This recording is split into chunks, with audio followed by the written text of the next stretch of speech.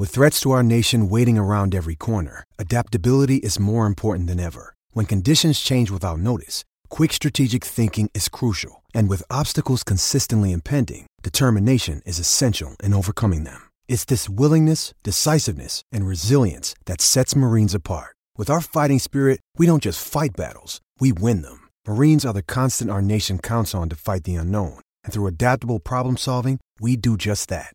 Learn more at marines.com.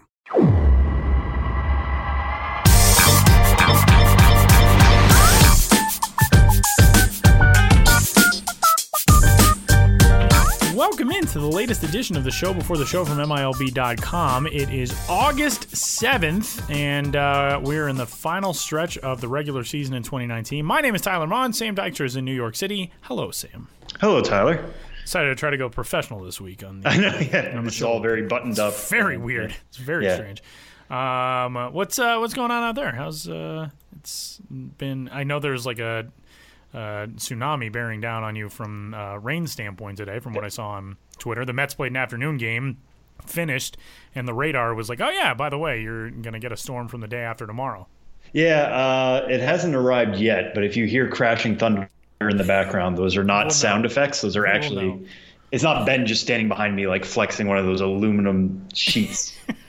It could very well pass garbage can lids together. Yeah, but it's funny you mentioned the Mets because the kind of prevailing feeling around here is just it's a Mets town again.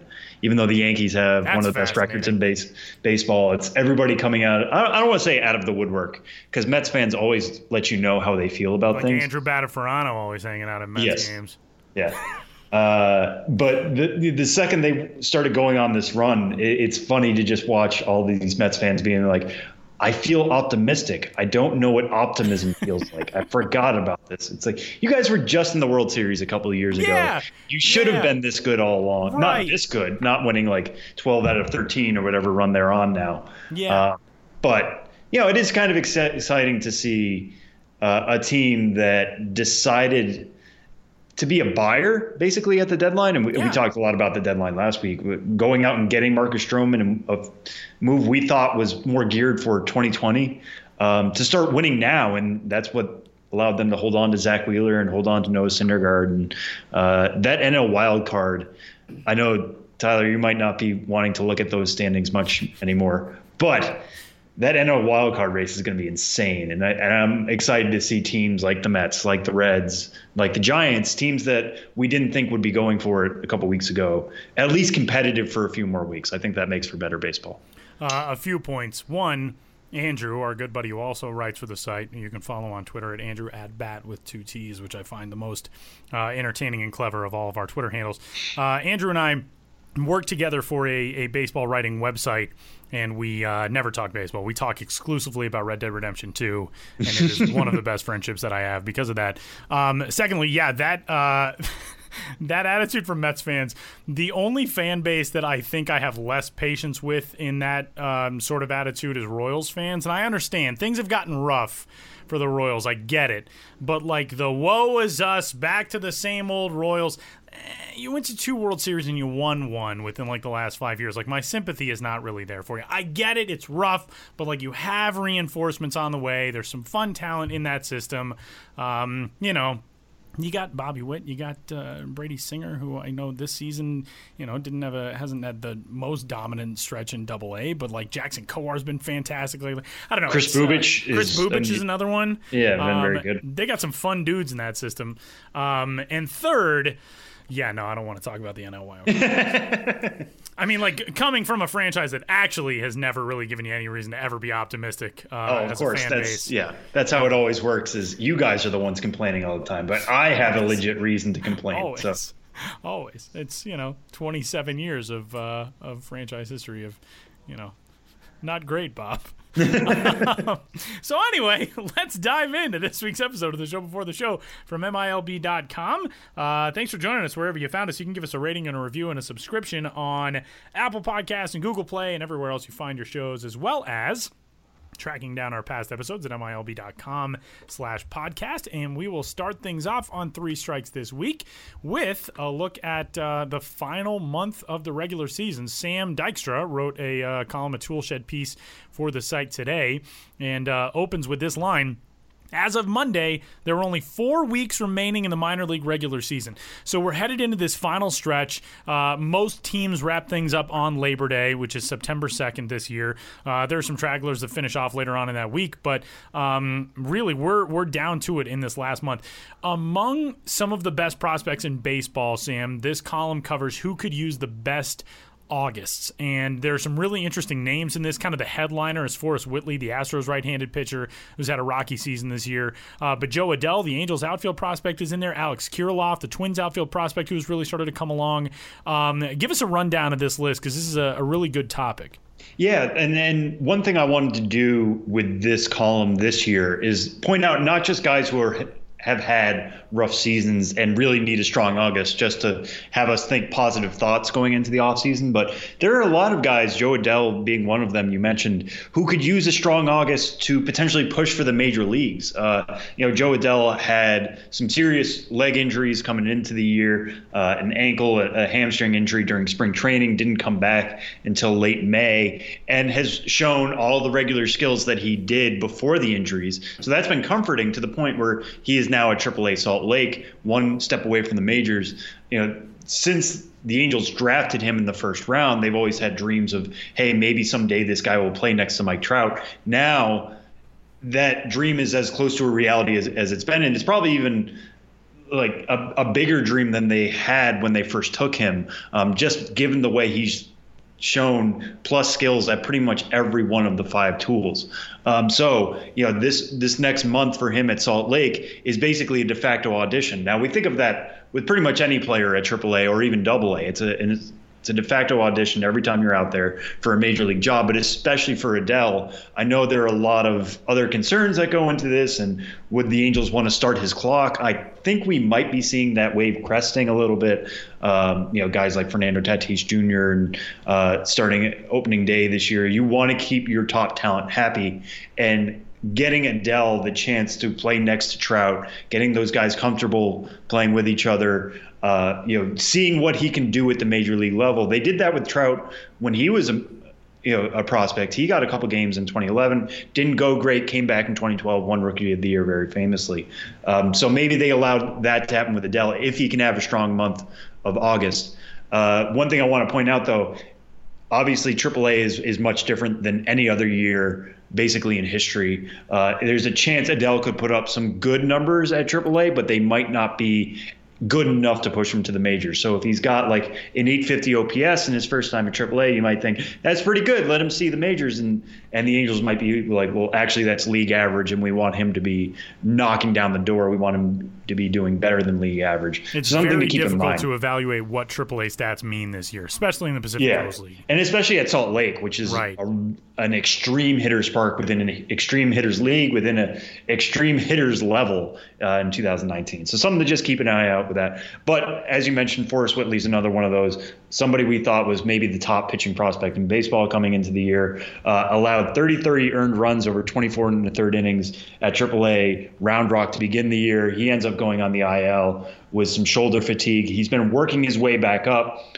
starting to hit the mid-90s again, showing signs of him being himself. In this column, you'll see a lengthy at-bat in his last start with AA Corpus Christi, but it actually ends on a really good breaker, which I think is a positive sign for him, because there have been some reports that his stuff has come down a little bit. He used to be somebody who could show multiple plus pitches. Now he's starting to show the velocity again. Maybe the breaking stuff is coming back as well. But that AAA return is kind of looming in August, and he's going to have to get used to throwing the AAA ball again. And I know in interviews he's brought up that it was really difficult to pitch with that ball and get his stuff to work. So, I don't think he's going to be pushing for a major league job in the same way Adell was.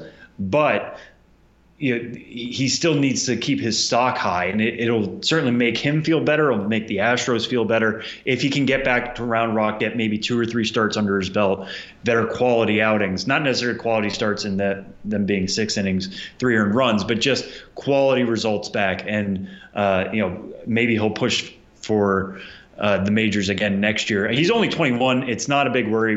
We put him on the fast track, and that time. Sometimes that can feel worrisome when guys take a step back. Development isn't always linear. It has not been for Forrest Whitley, but it would definitely be good if he could end on a better note in August. And hey, maybe if he does really well enough and his health is good and he can throw her deeper into outings, maybe the Astros say like, hey, your stuff really is one of the best in the system. Let's kind of use you the way we used Josh James last year, throw you into some relief roles, maybe get you a start if we can in September, and just see whether you're worthy of the postseason roster. Given all the time off he had this summer, there's probably a couple of extra innings in that arm, but he has to show that the shoulder is fully back. So that's some things we'll be watching. Other ones to quickly point out, Jesus Luzardo is coming back up through the A system. He's somebody we thought would be potentially in the majors in the spring. That hasn't worked out for him. He's had shoulder issues and lat strains that have put him back on the IL. He's scheduled to next take the mound on Saturday with Class A Advanced Stockton. Hopefully he can get back to AAA Las Vegas by the end of the month. And it, kind of what we were mentioning before with Whitley, I think Luzardo, if he shows his health is back, if he shows his stuff is back, definitely will be with Oakland in September. They are in the midst of a kind of 3-team wild card race right now between the Indians, the Rays, and the A's, and they're going to need all the talent they can get. Luzardo, when healthy, is definitely one of the best pitchers on that team. When rosters expand, he should be there trying to get some of those innings. I would expect that to happen if the A's are really going to push for a wild card spot. Carter Kieboom kind of in a similar spot in so much as, the Nats are going for, one of those 2 wild card spots right now. I think they were tied last time I checked with the Phillies. Right now they're 1 game ahead of the Phillies actually for the the first NL wild card spot.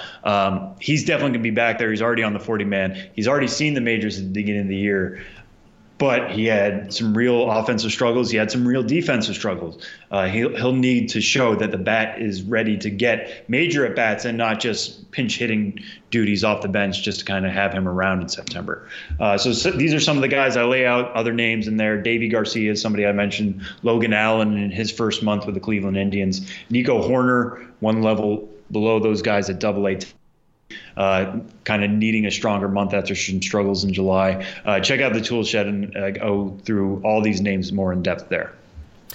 Strike 2 this week, which kind of plays off of the same concept. Guys who could finish strong and in the Strike 2 premise, finish in the top 100 prospects going into 2020. Who right now, among guys who are not top 100 prospects, should fans be excited to watch while they still can?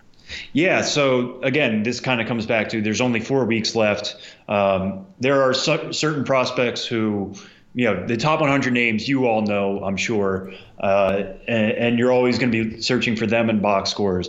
I'm going to mention 2 guys. Tyler, I'm sure you might have a couple as well. But actually, I'll mention 3 real quick.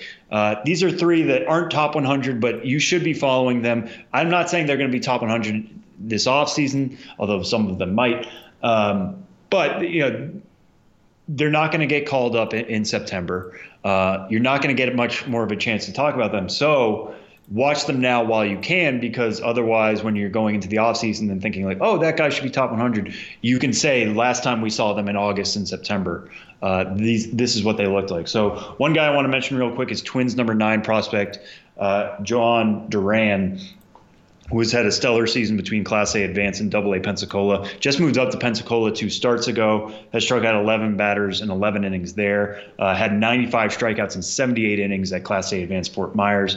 The fastball is plus. He's somebody who can touch 100 at times. The curveball has been pretty good. The changeup is developing. But the package is coming all together in really, really exciting ways. I've heard some rumblings that he could be somebody who we're going to be talking about a lot in the offseason. That velocity is always going to play, but the way he's been getting swings and misses this year has been really exciting. Speaking of swings and misses, kind of a breakout prospect in the Detroit Tigers system is Tarek Skubal, who was a 9th-round pick coming out of Seattle University last year. And in this Tiger system, in which we've always said is so loaded with arms, he's actually moved past some of these guys. He's moved past the Alex Fados, the Kyle Funkhausers, who were top draft picks, to the point where now he's the number 4 prospect in that system. He's got 147 strikeouts and 104 in the 3rd innings this year between Class A Advanced Lakeland and Double A Erie. Even since moving up to Erie in the Eastern League, he continues to bring Ks. It's really been interesting to see him kind of not overshadow, Casey Mize necessarily, but to the point where 4 of his last 5 starts have been double-digit Ks. He struck out 13 over 6-1 hit innings on July 19th. As if the Tigers needed more pitching depth, he has certainly brought that to the table with a plus fastball and above average curveball and slider. Changeup's not quite there, but to have 3 above average pitches, that's certainly going to work at Double A. Let's see how far he can take this. What can he do the more he sees Double A hitters, the more they see him? That'll be really fascinating. You're going to want to watch him just kind of have an opinion on where does he rank amongst some of these other arms, the Matt Mannings, the Casey Mizes, like I mentioned. So that'll be really interesting to watch him. And one other I want to throw out real quick, a guy I talked to earlier in the week is number 5 Dodgers prospect Josiah Gray. Gray, as some of you will remember, was involved in that offseason blockbuster that sent Alex Wood and Yasiel Puig and Matt Kemp and Kyle Farmer to Cincinnati, and Homer Bailey kind of as a salary dump back to L.A., but in order to take on that salary, the Dodgers also took on Gray and Jeter Downs. Gray was not much of a pitcher in college. He kind of transitioned to the mound, went to the Cape as a closer, showed some dominant stuff, became a starter, ended up being the 72nd overall pick in the 2018 draft. Now has climbed 3 levels. He started out at Class A Great Lakes. Now he's at Double A Tulsa, has put up stellar numbers everywhere he's gone. I encourage people to check out the piece I wrote about him because he's just said, hey, listen, I've always been confident in my stuff since I became a pitcher, since I knew what this could do. And I hope I'm showing the Dodgers that I can roll with the punches, that I can do whatever they put in front of me. I can accomplish it and put up results, not just show stuff, but show results. He's certainly done that so far. He was named the Texas League Pitcher of the Week already. He's only made 4 starts there. He's already standing out at that level. He has really good control. Tried to talk to him about that. He just said, I know the odds are always going to be for me if I put it in the zone, so that's what I do. I just try to focus on hitting the mitt. He's only walked 23 batters in 114 innings this year, couple that with 126 strikeouts. So he's getting the swings and misses. He's noticing his stuff isn't getting that same swing and miss rate at Double A, and the numbers kind of back that up a little bit, but he's still being competitive. He's finding other ways to pitch. You're going to want to watch him do that the further he goes with the Drillers. Obviously, the Dodgers have had so many player development success stories this year. Gray is right on the cusp of being the next one, and if he can end with a really strong August, we might be talking about him differently. Is there anybody you're going to be keeping an eye on, Tyler, or somebody who's like, I don't know, you've covered a lot recently that you're excited to see in the final month? Josiah Gray was actually the guy who I was going to pick, especially because I've been basically the Gavin Lux beat writer for the last month, so I haven't gotten a chance to write or think about anybody else. One thing to note about him, and I have not seen a reason for this, but he was placed on the temporary inactive list as of a couple of days ago, right after his most recent start with Double A Tulsa against Northwest Arkansas. He was great in that game, 6 innings, 3 hits, 1 run, 7 strikeouts, but he did go on that list on the 5th of August, so presumably could just be, kind of a paper move or something that's sort of unrelated to baseball stuff. It's obviously not a health thing, but Josiah Gray has been a fascinating guy to watch so far this season. Another guy who I've always been fascinated by, and I think is now starting to get to the point where people have to take him seriously, and I believe at one time was a back end number 99 or 100 top 100 prospect. He no longer is, but I think he could get there again. is 18-year-old Blue Jays right-handed pitching prospect Eric Pardino, who this season has only made a handful of appearances combined, but he's been with Class A Lansing for his last 6 outings, started this season in the GCL.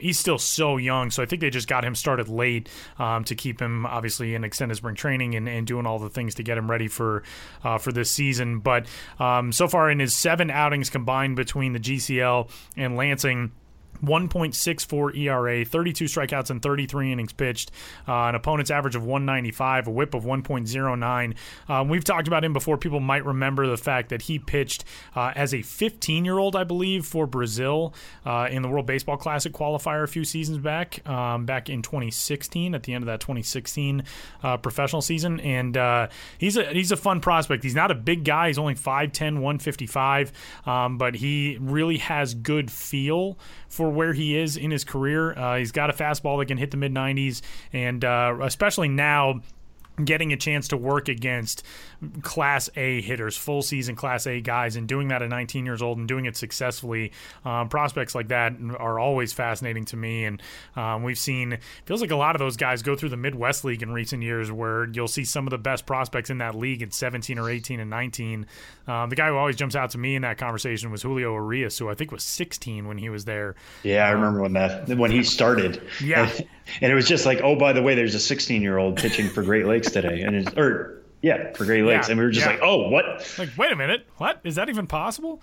One thing I want to add on Pardino real quick. He did have an elbow issue in spring. Right, that's what it was. Yeah, that they were worried about, but obviously it's worked out okay. A full-on injury. I think it was more of a precautionary thing that they had kept him shut down for a little while, something like that, if I remember right. Yeah, it was described as tightness. Right, that's what it was. Yeah, which, elbows are always worrisome, especially for young guys, especially for smaller guys like him. But it seems like they avoided surgery and anything additionally scary. So Eric Pardino is one of I think we're going to be talking about him for years to come. He just needs to be on the field more. Yeah, I think you're right.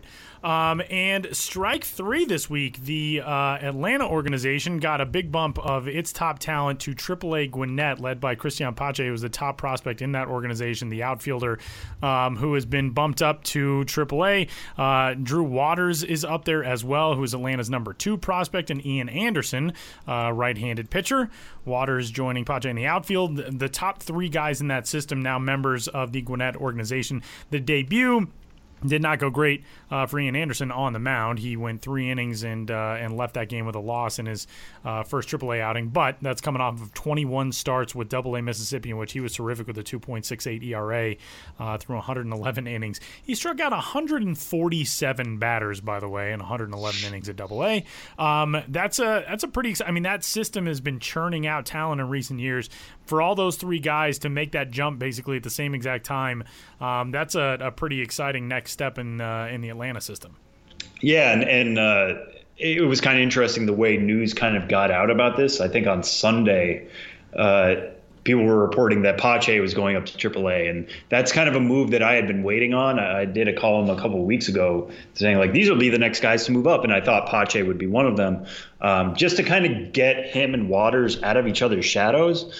The dream is to have them playing together in Atlanta, but they're both really good outfielders. They're both capable of playing center field. Pache might be the best outfielder we have in minor league baseball when it comes to defensive work. And I would have thought they wanted both to get more time in center. So Pache, who played a little bit of AA last year, would move up first. So we hear news of him going up Sunday, and then Monday the official transactions come in, and oh, by the way, Waters and Anderson are also coming up. So Braves system continues to push these guys aggressively. It's exciting to see them make that jump. I think, I thought Pache would move first, but Waters probably had the better offensive year at AA Mississippi. He was hitting .319. He led the league in doubles. He led the league in a whole bunch of different categories, actually, but also had 5 homers, 13 stolen bases, and 847 OPS, which might not sound great, but was one of the best in the Southern League, which is kind of a pitcher's league to begin with. Pache a little bit of a breakout this year for him offensively, especially when it comes to power. Power was his most questionable tool on the board, and he's hit 11 home runs this year in 104 games at Double-A Mississippi. So seeing these guys continue to pair together, I guess, that tells us about the Braves' hopes for their long-term future. The idea of Waters, Ender Inciarte, and Christian Pache all playing the outfield. Also Ronald Acuna, you pick your three, and it's going to be really difficult for a ball to hit the grass between those guys. How that'll all shake out, we'll have to see in the years to come. And obviously Austin Riley has some outfield experience this year, although he's started to struggle of late. But these guys are giving the Braves options, and when they were going through their rebuild, this is what they wanted to have happen. They wanted to get to a time where, hey, this is going to be awkward because we have too many outfielders for only 3 spots. We'll have to see how they tackle AAA. It's only going to be a month. I fully expect both of them to be back in Gwinnett to start next year. Same with Ian Anderson, who, at the beginning of the year, we thought this Gwinnett rotation and the Mississippi rotation were one of the most loaded in baseball. Some of the shine has come off some of those guys. Kyle Wright has really struggled this year in making his stuff translate to that new AAA ball and to the majors. Bryce Wilson has dropped out the top 100. Colby Allard just got traded to Texas. So Ian Anderson comes up to Gwinnett. This is his chance to kind of become the ace of that staff. Didn't work out, like you mentioned, Tyler, in that debut. He ended up walking 4 and giving up 6 hits in 3 innings. Got charged with 5 runs, so he currently has a 15.0 ERA. Not great. But he did get 5 strikeouts in those 3 innings. The fastball is going to play anywhere he goes. The curveball, there's a lot of talk about it being a low spin rate curveball, but the action on it has worked pretty well, and the changeup is above average. And the way he kind of keeps the ball and hides it coming out of a 6'3" frame with pretty good extension, it can be really tough for guys to hit. The control had improved a little bit this year, I would say, but to see it take that step back, maybe that's getting used to the AAA ball. Maybe that's going against more disciplined hitters. It's something we're going to have to keep watching here as he makes more starts going deeper into August. But this will be a good test for him.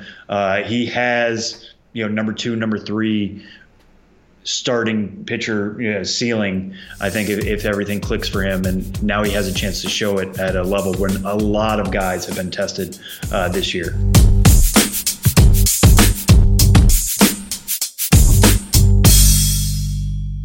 We're joined this week on the Minor League Baseball podcast, the show before the show, by number 10 Reds prospect, the newest number 10 Reds prospect in the Cincinnati system, Jameson Hannah, calling in from Florida with the Daytona Tortugas. Jameson, how you doing? Doing good. Good. Thank you for joining us. So one thing we wanted to talk to you about is, last week was the trade deadline. We did this whole trade deadline show. It was a whole big part of the baseball atmosphere, obviously. You find out you're traded from the Oakland A's to the Cincinnati Reds as part of the Tanner Roark deal. Kind of tell us your trade story. How did you find out, and what were the couple days after that like? Oh, man, well, you hear all about trades, but you never kind of know how to take it on until you have your first. But I just had some roommates come busted in my room and said they saw some stuff on Twitter about me being traded. And, the first thing I did was get on my phone and try to look it up, and there it was. But, it was a great opportunity I had with Oakland, and I'm looking for bigger things in Cincinnati. But I can't thank the Oakland A's enough for this opportunity, and happy to be a Red now. Yeah, and you talked about how you kind of approach it, and you don't know what it's going to be like until you go through it. What was that instant reaction of, you got traded so early in your career? You were a second-round pick last year. Now you're on your second organization. Yeah. Kind of how were you able to process it? You hear about it from different guys, and you kind of don't know what to do at first, especially with it being your first trade, but you just kind of assume that you have to drop everything and move teams, and that's actually how it really goes. You just got to pack up everything, and you're on to the next. So, it's good to be wanted, but also, it's sad to leave some teammates and some of the coaches behind. Yeah. But, like I said earlier, I'm just happy for the experience. And And when you said you talked to some of the guys, who did you seek out, or where did you get any guidance on this? Were there teammates in Stockton? Were there other people you reached out to? How did you get kind of like the words of wisdom you needed to go through a trade? Yeah, so I've had some teammates in Stockton that kind of have gone through it, and definitely coaches because they've been around the game and they kind of know how this works. So I mean, just trying to pick some ears from different people and trying to understand this process. And they gave me some good information, but it's tough to say goodbye to them. What do you feel like was the biggest piece of advice you received? It's the same game, don't try to do too much. It's stick to the player that you are. So kind of keeping that with me is definitely a big part of my game. And, I'm just going to go out there and do what I do best. And hopefully the Reds definitely like it. Yeah. Well, I mean, they got you for a reason. That's one part of the trade, right, is that they went out and sought you coming back. But you touched up a little bit on it in terms of just the logistics of a trade. And it's especially weird for you, somebody's going from Stockton, California to Daytona, Florida. You couldn't have traded coasts any more than you did. What were those couple days like that? What was that like? And what was it like getting settled in Daytona? How long of a process did that take? Or are you not even settled yet? Oh, man. I mean, the first time was pretty much all travel. I think I traveled for about 9 to 10 hours going coast to coast. But I mean, other than that, I like to think I'm all settled in. Just had to trade some green and gold for some red and black. So, I mean, like I said, it's the same game. And, yeah, it definitely takes some time getting used to different players in the organization. But they've welcomed me with open arms. The coaching staff is great, and I'm happy to be here. And it is early days still, obviously. But what kind of instruction or guidance have you gotten from the Reds so far? What were some of like the worst or the first words you heard from the front office or coaching staff once you were welcomed into the Cincinnati system? Yeah, well, they definitely knew the kind of player that I was. And, first going here in Daytona, they just kind of told me that just do my thing. They know what I'm capable of and don't want to put too much pressure on them. So that definitely was a big relief. So, I just try to keep that with me and just do all that I can to help this team. And one interesting thing about the trade when it went down, I feel like you've been improving as the season went on. You hit 226 in April and then certainly warmed up from there, hitting 327 in May and continuing on. What did you learn about yourself in that first month? Because that was the first April you have played in your pro career. What adjustments have you made as you've gone on here in 2019? Yeah, definitely. It's way harder to lose than sports season. But, that first month of April was tough. But, I mean, baseball's a long season, so you just got to grind through it. And, being as optimistic as I am, I know the kind of player that I am, and I know that wasn't what I was capable of. So, I mean, just attacking each day and putting my nose down to get better, and thankfully it was able to stop. Did you feel like there was a turning point in which things started clicking, or was it your natural ability that just needed time to shine through, you think?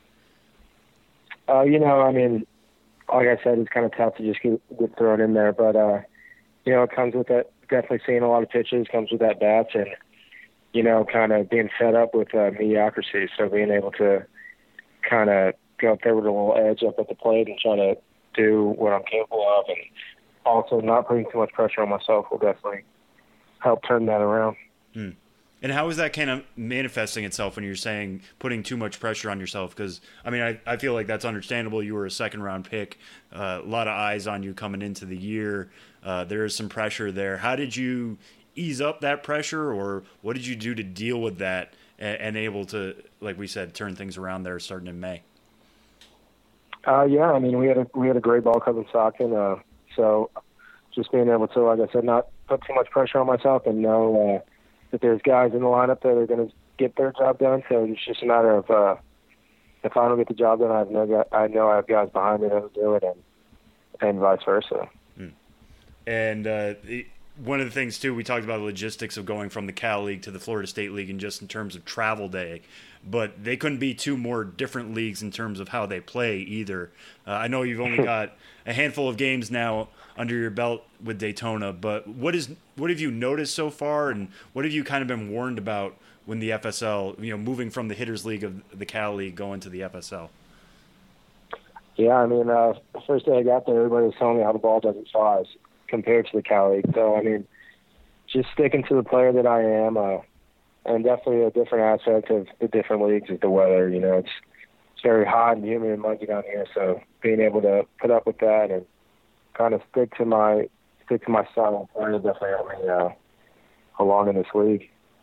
And being a Texas guy, which place were you more comfortable in, I guess?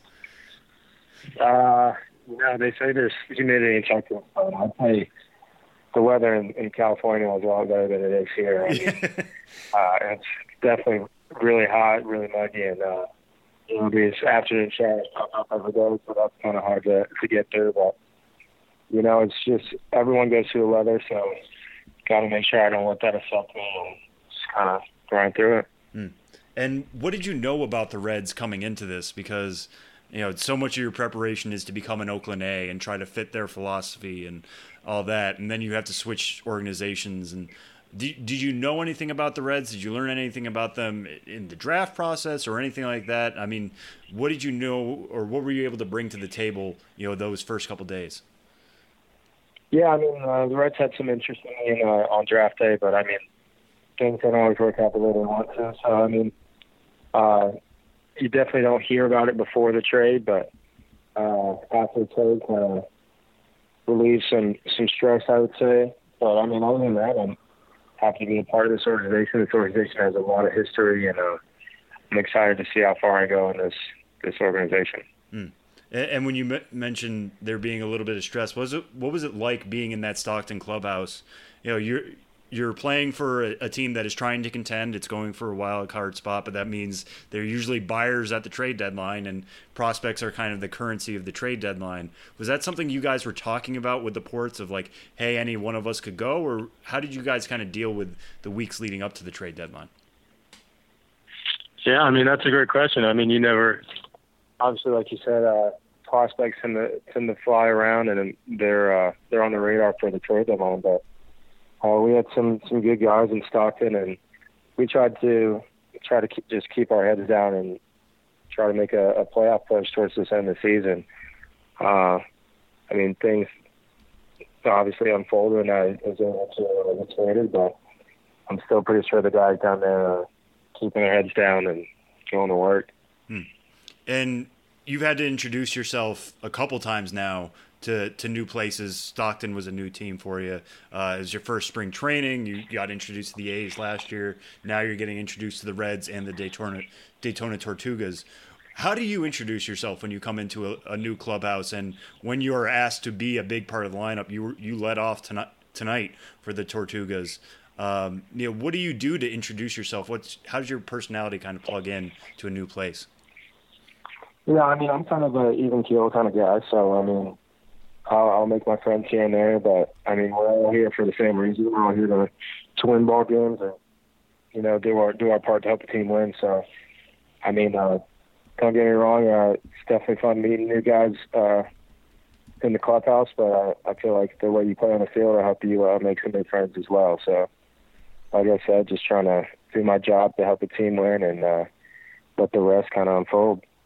And given everything else that's gone on, and we've talked about so much change this year, I want to come back to the idea that this is your first full season. This is the first time you are trying to go from April to September in pro ball like this. What was your welcome to pro ball moment? Because I know last year you played at Class A short season Vermont, a couple of games, then an injury in July, end your season early. Now you've played much more. You're up to 98 games this season. What do you feel like was your crystallizing, this is my job now moment? Definitely in April, like we talked about earlier, that tough stretch. And, once that was over, I was kind of like, hey, I got a long way through, got to put my nose down and get to work and obviously try to play better. But, other than that, you know how many games there are, and it's a grind, so you just got to attack each day and hopefully just pray for the best. And I want to go back a little bit even further to the draft process for you. You came out of Dallas Baptist, and I believe you were the highest position player ever selected out of Dallas Baptist. There's been some notable names over the years that have come out of that school, baseball-wise, Chance Adams being a prospect recently that I think a lot of people know. But what was it like trying to stand out at a school like that? Because you're not at a big SEC school, you're not at some of the other powerhouses, and you end up showing up enough to be a second-round pick. What was it like going through the process at that school?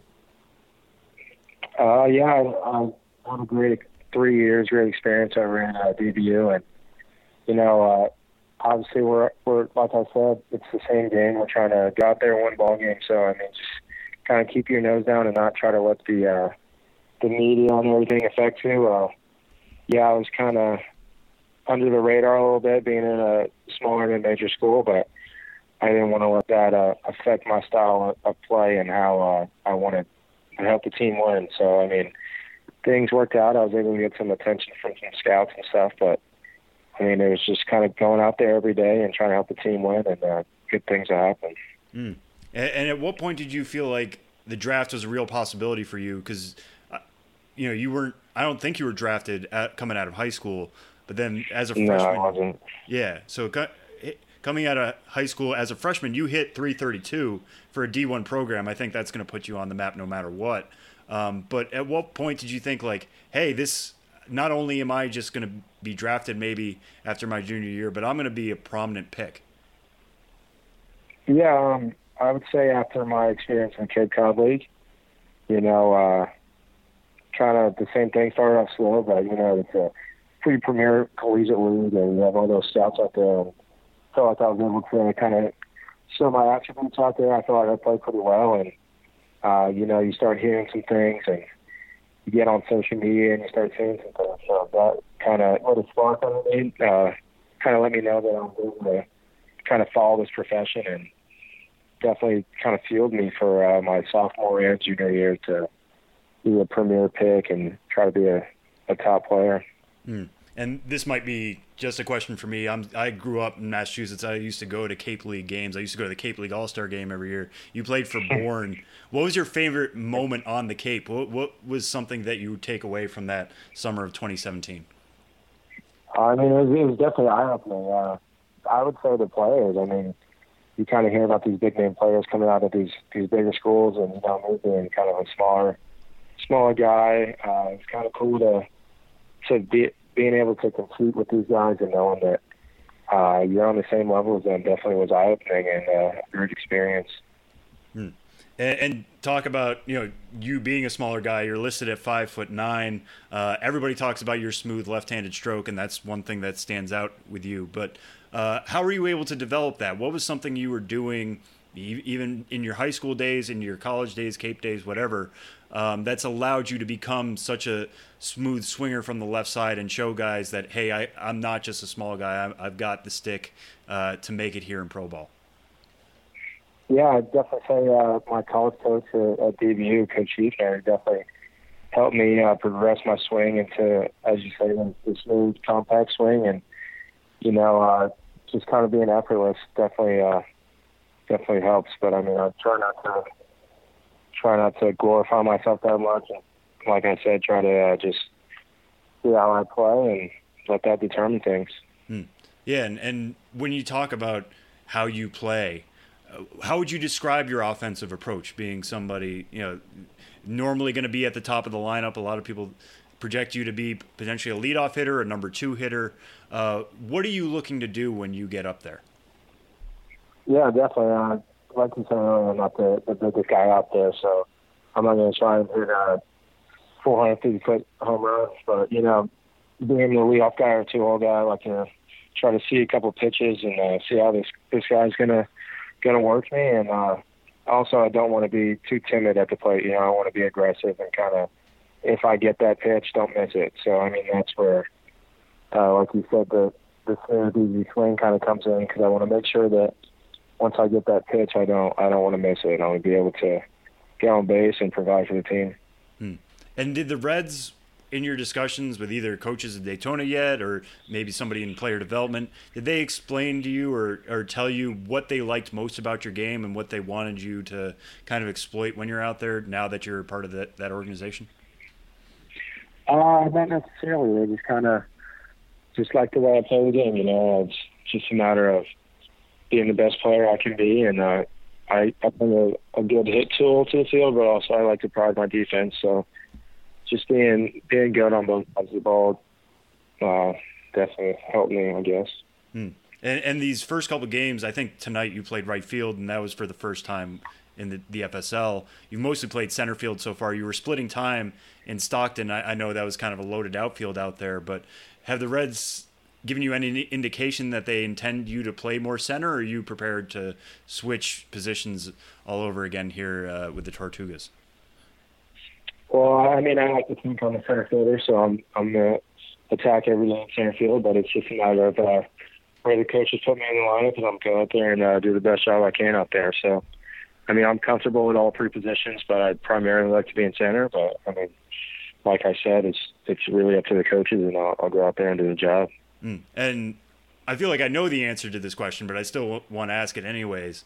Why would you prefer to play center? Why is that the position you feel like you would be best geared towards, or you are most excited about? I think I'll get good reads out there, So center is one of the premier positions on the field. So being able to kind of lean on the outfield and get great jumps and kind of save some runs is definitely a big part of the game. So I definitely like that role.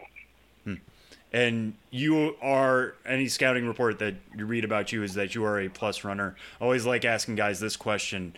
When did you know you were fast? Not only just fast of like fastest kid in your neighborhood or fastest kid in your school, fast enough that you were going to be good enough, fast enough at college ball, fast enough at pro ball.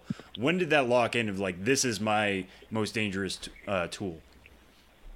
I'd say in high school. I mean, definitely being able to use your legs helps, and I feel like that kind of helped me get that scholarship at DVU and so forth. So I feel like that's when I first kind of realized that was in my high school days, and after that I've kind of let my legs lead the way. And how did you develop that? Did you do other sports, or were you just a burner on the base pass? I mean, how did your speed develop? I feel like it's just a natural gift. I played a little bit of football growing up. I played a little bit of everything, but it's just one thing that I feel like has kind of stuck with me my entire life, and it's a great tool to have. No, for sure. That's always one of those carrying tools for any player. All right, Jameson, we'll end on this one. I usually like to ask guys who have just been traded. You are introducing yourself to a new organization, to a new fan base even. As Reds fans and members of the Reds organization get to know you over these last couple of weeks of the 2019 season, what do you hope they learn about you? What type of player do you hope they see you as they get to know you more? Yeah, I definitely want to tell Reds Nation out there that I'm the type of player that's going to show up to the ballpark every day and give 110%. So, I mean, things may not work out the way I intend them to, but just know that the effort and the attitude is going to be there. So I'm happy to be a part of this organization, and ready to see how far this place takes me. And to take that one kind of step further, is there any player, past or present, or anybody you've played with that you kind of model your game after? I wouldn't say model, but I really like the way Ken Griffey Jr. played. He's the kid, and one of the best baseball players ever. So I try to model my swing after them, but just having that in the back of my mind definitely helps. I think a lot of people in Cincinnati just got excited that you mentioned Ken Griffey Jr. Exactly. For many, many reasons. But all right, Jameson Hannah, thank you so much for joining us. Congrats on all the success so far, and good luck going forward there with the Reds and Daytona the last couple weeks of 2019. Thank you so much. I appreciate it.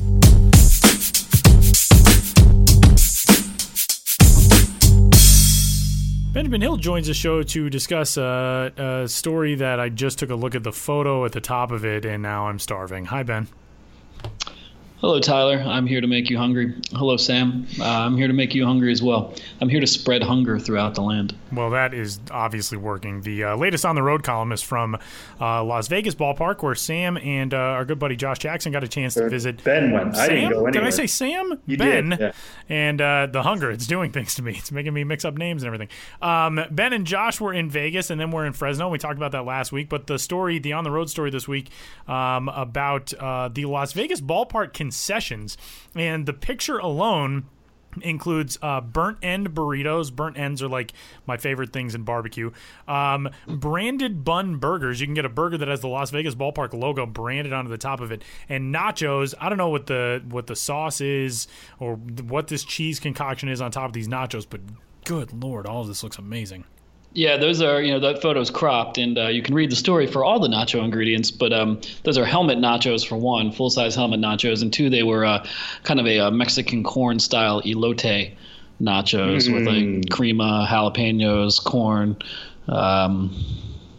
and what have you, different types of cheese. Really good stuff. Yeah, so this is a story about Las Vegas ballpark food. I got so much material on the food over the course of 2 days.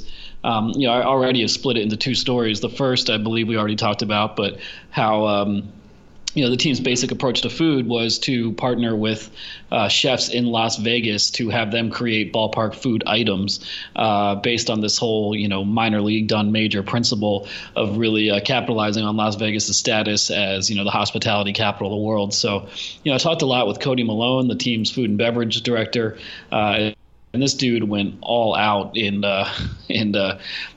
trying to make this like a truly spectacular food situation.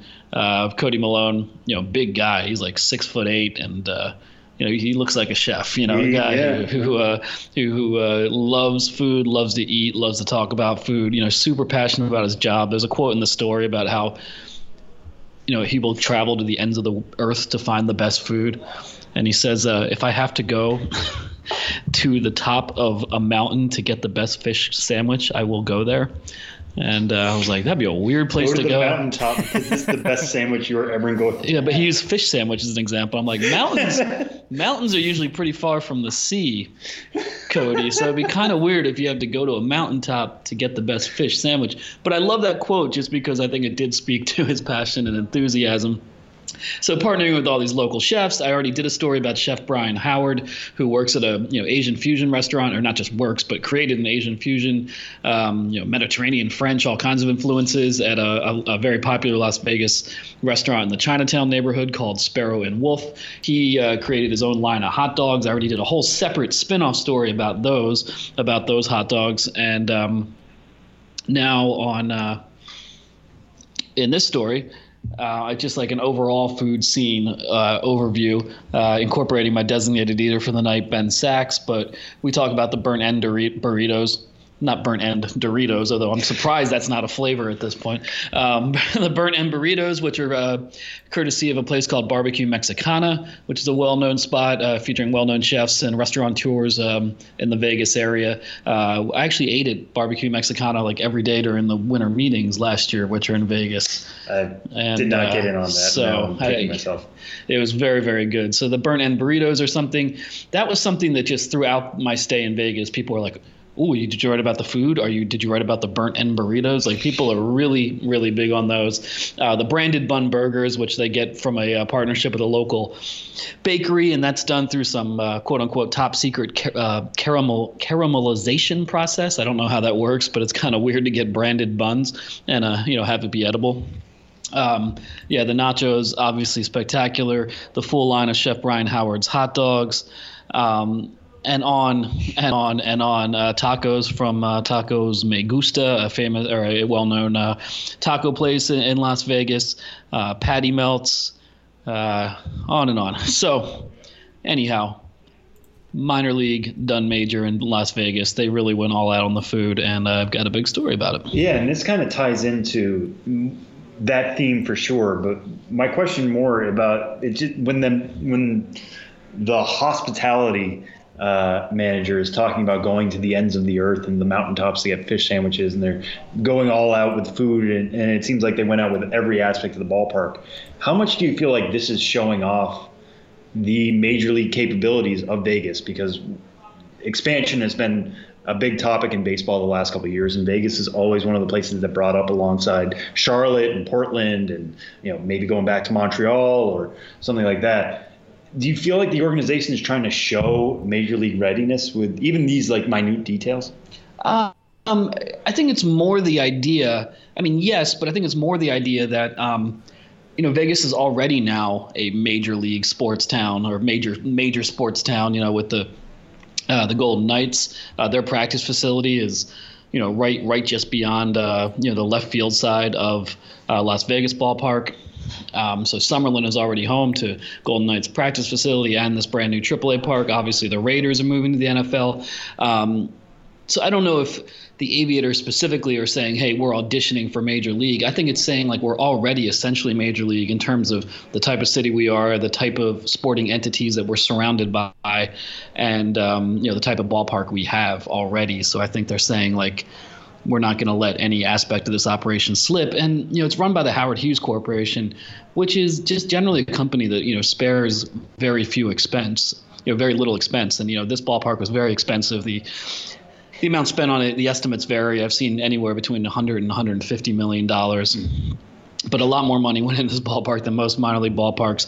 Things like on the second level, on the suites, there is a celebrity chef kitchen where celebrity chefs come and like take it over for the night and feed all the club level seat holders and the suite holders and stuff like that. And I was talking to Cody Malone, the food and beverage guy, and he's like, man, it's just ridiculous how much money they were able to put into things like this like super tricked out public kitchen for celebrity chefs to cook in.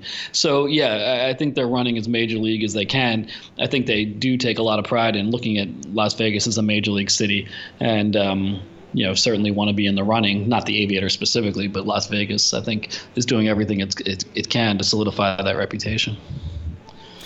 Let's discuss a couple of new identities that have come out. That story, by the way, on the Vegas Food is up at MILB.com and on Ben's page, www.milb.com/BensBiz. And I will mention real quickly, Tyler, that tomorrow or today, if the day this podcast comes out, I'll have a full Las Vegas ballpark tour story, along with a video made by our colleague Josh Jackson. So is it narrated by Josh? I hope so. Yeah, I want that to happen. His tones are dulcet. Josh is a film, some kind of film major. So I'm hoping that this is going to be like Barney Gumbel's entrance to the Springfield Film Festival. It'll be black and white. It'll be very French. I think it'll be Fellini-esque. I think he's going to incorporate some of his Jean-Pierre Melville influences, maybe a little Herzog and Scorsese as well. The second act will take a turn we weren't expecting. Yeah. Don't cry for me. I'm already dead. Exactly. So anyhow, just to say, keep an eye out for a full overview of Las Vegas ballpark appearing on the site Thursday, today. A couple new identities that have been announced. One that has been blown out to great fanfare so far, and another one that we'll get to here in a minute as well. The Iowa caucuses, the first such caucuses in the nation. The state, very well known for that, obviously. And the Iowa Cubs, coming up on August 30th, will transform into the Iowa caucuses. That will be their identity for the game. They announced a logo, and they've got star-spangled uniforms and all that kind of stuff. The logo is the state of Iowa and anthropomorphized, however you say it, state of Iowa with arms and legs and a face. Exactly. I love that he has a foam finger that has the number 1 on it. That cracks me up. But this is kind of interesting because New Hampshire has done this. New Hampshire, in fact, when that franchise was first announced, they announced their plan to be named the New Hampshire Primaries. We've talked about this before. They have since just gone with that as an alternate identity. They are, of course, the Fisher Cats full-time. But Iowa jumping on it now with the caucuses. Yeah, this is a pretty cool one. It just announced today, and that the day we were speaking, yesterday, for those listening to this on the day the podcast comes out. Iowa Cubs have, they're a team that still has, the name of their parent club as a name, and have generally been pretty conservative as regards, current minor league baseball promotional trends. They did participate in Copa this year, so changed their name for that, and that was the first time they ever changed their names. This is their first kind of one-off identity. And obviously, as anyone knows, politics is very, generally speaking, you want to stay away from in terms of minor league baseball promotions because, hey, we all live in this country, and like, what can you do politically that everyone's going to be like, hey, this is a good idea? It just, we've learned. We've seen things in minor league baseball that exploded that didn't go over well. We see in the culture at large. So if you're going to do something political, it has to be something that everyone can get on board with. And Iowa found something that everyone can get on board with, especially locally. Maybe not everyone can get on board with it nationally because they might think, why does Iowa have such a disproportionate influence in the electoral process? But if you're in Iowa, you're like, yeah, we're number one. The reason why everybody comes here. Yeah, we've got all these presidential hopefuls hanging out with us in diners and coming to our minor league baseball games. Joe Biden has already been to a Cubs game this year, and what's his name? Beto O'Rourke. Beto O'Rourke has also been to an Iowa Cubs game. I always want to call him Beto. Beto. I think it is Beto. It's Beto. Anyway, so I think they're just they're celebrating their role in the electoral process. How the presidential the road to being president starts in Iowa, and so it's a real cool identity, an American identity. I think that will unite people on both sides of the aisle. And as Tyler mentioned, you can't help, if you know minor league baseball and you know this world, you can't help but think of the New Hampshire primaries, who, they did announce that their name day in and day out was going to be the primaries. But this was a different world in minor league baseball. Now that name doesn't sound too wild at all. Isn't that so funny? That sounds so normal now. But at the time, there wasn't a template for these non-traditional names. The uproar was swift. Now teams are like, oh, yeah, the uproar, give it to us. As long as you're talking about us, it's cool. But back then, it was a different time. The team was like, whoa, I think we made the wrong decision, and switched to a vicious predator that makes horrific killing noises in the night instead, the Fisher Cats. I will say Fisher Cat noises are frightening when you're in the middle of the field in New England. Yeah, if you're listening to this podcast and you're near a computer, well, finish listening to the podcast, but then just look up some Fisher Cat videos. They will terrify you. But one thing, now I know New Hampshire's done this in the past when they dabbled in the primaries, bringing them back. They've had donkey hats and elephant hats, right? Isn't that been a thing? Yeah. Iowa's not doing that whatsoever. It's just one hat's. Yeah. New Hampshire did have a vote on whether they wore, I think, a donkey or an elephant at one point. Right. For one of their alternate identity nights. No, there's just the one logo here. I think the team will probably do some interesting stuff as regards maybe, voter registration and trying to get people involved, just in the democratic process, no matter what side of the fence you're on. I plan on covering this closer to the date once the details are fleshed out, and the game itself is on August 30th, and it's a cool logo, and I imagine one that's going to appeal to people outside of Iowa just because it's an anthropomorphized state. Exactly. There's another identity that was announced yesterday, Tuesday of this week, and actually is kind of flown under the radar, even in terms of the things that you can find online about it so far. But the Pawtucket Red Sox are going to become the Pawtucket Fightin' Quahogs for a game later this month, which I will be fully honest, I thought was just the name of the town in Family Guy. Evidently, it's an edible clam, which is found on the Atlantic coast. And this one has been a much quieter release, but it kind of falls in line with, all the food-themed identities that we've seen in recent seasons across the minors as well. Yeah, one worth mentioning, but yeah, we as of yet do not have much information on this, what the team plans to do with it. Sam, not to put you on the spot, but anything that's remotely New England, I'm like, Sam will know about. Yeah, no, quahogs are not something I necessarily grew up with. Fried clams were my thing, but quahog is definitely, there's a reason why Family Guy named a town after these. It is a very Rhode Island concept. Even the hat, I will say, looks Family Guy-esque. Yeah, it does. It has a very Peter Griffin look to it. Right. It's got the eyes to it. It's definitely a clam with a bat and some arms and wearing a Pawtucket hat. I think they're trying to tap into something here, the confusion of you, Tyler, and other people out there who are just the Fightin' Quahogs. That just sounds like what the team name was. for where the Griffins lived, and maybe you'll buy the hat that says Fighting Quahogs if you've been a big Family Guy fan. But if you're a Rhode Islander, an Ocean Stater, you might have some pride in the fact that the Quahogs is really only a Rhode Island thing. It's not taken other places in New England. So I think this is trying to tap into multiple markets in kind of the same way Iowa is, and that if you are, a proud Iowan, you'll buy the hat because it's got your state on it. But also, if you're just a political junkie, you'll like the hat too. So I think it's more than just a regionalized thing. But we'll have to see exactly what else they're going to do with it. I wonder if Family Guy might try to get involved somehow, or if they'll more directly allude to it than they have so far.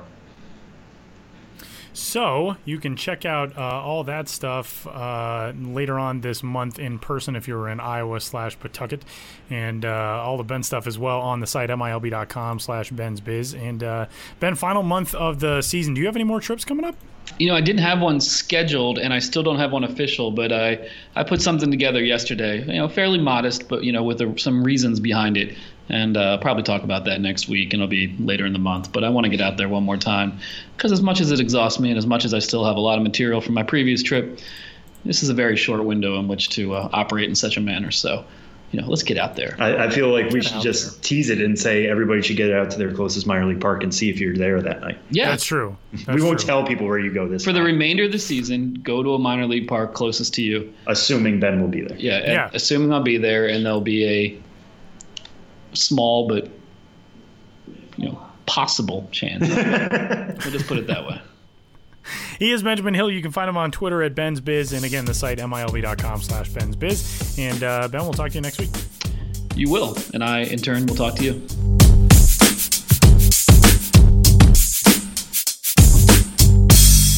Getting set to wrap up this week's episode of the show before the show. MILB.TV is your place to catch the final month of the regular season in minor league baseball. Sam, what are you watching on MILB TV this week? Yeah, so we brought up Forrest Whitley in the first segment of the show, and I'm going to bring things back around to him. He last pitched on Sunday at home against Midland for AA Corpus Christi. I expect we don't have probable pitchers yet to see when he'll go next, but he'll probably be going over the weekend, maybe as early as Friday, more likely Saturday or Sunday, I would think. But if that happens, if he falls within those 3 days, he'll be playing against Midland again, which I think is going to be a good test for him because Midland will have just seen him. They're going to be, that'll be a good test for his stuff is, okay, yeah, he can do well against the team once. What happens when they see him again and that quickly? So that'll be a good test for him before I feel like, as I mentioned before, the inevitable push back to AAA. So, yeah, you're going to want to watch Forrest Whitley's starts the rest of the way regardless of where he's pitching. But there is a little bit of intrigue there if he is facing the Rockhounds for the second time in a week. That should be pretty exciting. And if he does well there, against the same crew, against guys who know what he has, that'll be really cool, and that I think will push his move back to AAA Round Rock. Tyler, what do you got your eye on? Yeah, the San Diego Padres promoted their 2019 first-round pick C.J. Abrams from the rookie-level Arizona League to Class A Fort Wayne this week. 32 games in the AZL. C.J. Abrams batted .401, .442, .662. Pretty good numbers. So Abrams is up now in the Midwest League. The Fort Wayne Tin Caps are at home until Friday, taking on the Dayton Dragons, and then over the weekend they'll be on the road at South Bend. All those games are on MILB.TV. You can get a chance to check out the 6th overall pick in the 2019 Major League Draft as C.J. Abrams has made the jump to full season Class A. And that will wrap it up for this week's episode of the show before the show. Thanks for tuning in. You can find us on Twitter. Sam's at Sam Dykstra, MILB. I am at Tyler Mon. You can email the show, questions, thoughts, comments, concerns, whatever you have, podcast at MILB.com. And until next week, he's Sam. I'm Tyler. We'll talk to you then.